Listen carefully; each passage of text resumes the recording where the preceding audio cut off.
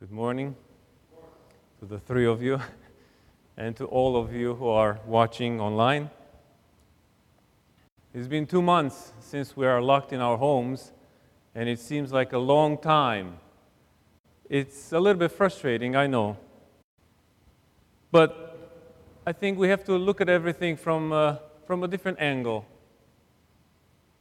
And I think time is relative. And there's always a comparison. I know my mother-in-law always tells me, if you think you're not doing well, think of someone else who is doing worse. And there's always someone who's doing worse. I thank God that we still have food to put on the table, and I know some people are struggling with that, but there is help. And I know that many of us and many of you are watching over your neighbors and your families, and we're trying our best to keep in touch and to help one another. I think this is an opportunity for us to reflect on something very important, not just the fact that all these tragedies of life, death, corruption, the fact that we suffer from so many illnesses. People suffer from cancer, people suffer from all kinds of emotional tragedies and so on. There's so many things, there's so much evil that affects us in this world. And we all know that this is a consequence of our sin. It is part of the reality of living in a world that was tainted by our own disobedience. And I think this is important to reflect on the fact that this pandemic, as well as many other evil things that happen in our world, are a cause or an opportunity to reflect on our relationship with the Lord. And relationships are very important, especially during a time when people are separated from one another. And I know some people, especially people who are alone in their homes, seniors or people who have no family or children, it is difficult to be alone and deal with this. So it is very important during this time to really reflect, really increase our relationships. And when I say relationships, I say it in the plural because there's 2 types of relationships that we need to increase. It is our relationship with the Lord, and it is our relationship with one another. And if we look at this paralytic in the gospel story today, this man waited for 38 years. 38 years to receive his healing. He could not walk. We are still able to walk in the house. We're still able to walk somewhere in the neighborhood, maybe go get some groceries. We're still able to walk. And yes, it feels hard to be in the homes for two months or be restricted, limited in our homes. But just imagine this man waited for 38 years to be able to walk again. And see how everything is relative. We always have to think that it could be much worse. That's the reason why I ask all of us today to reflect on the reality of our relationship with the Lord and how we can make this pandemic an opportunity to increase, to improve, to build our relationships with the Lord and with one another. And it's very interesting to see how this man had so much patience. He kept going to the temple. He was close and he was by this pool and he was waiting. He had hope that one day maybe he will find a person to help him get into the pool.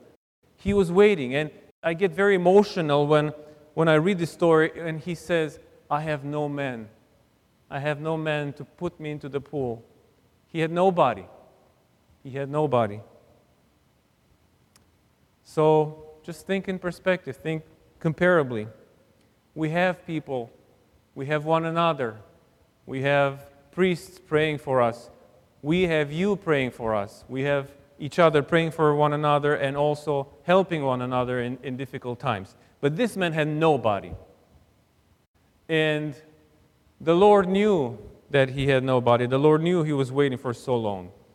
And I believe that the Lord is also using this as an opportunity to show us how important it is to have a good, healthy relationship with Him. Because the cause of our ailments, as I mentioned before, it's sin. That's our priority. That's what we have to think of first before we wonder, are we going to open in 6 months? Are we going to open in a year time? When are we going to go back to how we used to do things? When are we going to go back to just be ourselves and just do what we used to do? Before we think of that, maybe we should stop and reflect why there is suffering in the world, why we have this pandemic. Because God never intended this world to be a world of suffering. God intended this world to be good, and He created us to be in a relationship with Him. And that relationship has to be taken care of. You can't just let it go. You have to constantly, like this man, persevere and come to the church every Sunday and pray every day and keep contact, keep in touch with the other people and help one another. So this man had no man, but we have Christ. And why do I say that? Again, if we compare, I think that we're doing much better these days because we have Christ. Those people were waiting for a Christ, for the Messiah. They were waiting for Him. We don't have to wait any longer because we have Christ. Christ is with us. Christ is in our hearts. When we are baptized, we receive Christ. We are clothed with Christ. And for those who are not baptized, He is waiting for you to come to Him. And it's never too late to do that. So we have Christ. Christ has arrived. And now all of those who put their trust in Him and have hope and perseverance, they can have a healthy relationship with the Lord. And they can come and receive His mercy. Where else do we find Christ? We find Him in the prayers. We find Him in that whisper in our heart. We call it conscience. We find Christ in our neighbor who is down the street and needs some groceries. We find Christ in our acts of compassion and mercy. We find Him everywhere if we want to. We do have a man to help us get into that pool of mercy. So today, brothers and sisters, I encourage all of us to reflect on this reality. And before we debate what's worse, whether to reopen the economy or to stay 2 more months in our homes, before we think of that, let us reflect first, how healthy is our relationship with the Lord? Are we doing enough? Are we practicing His mercy, His love? Let us reflect on that. Amen.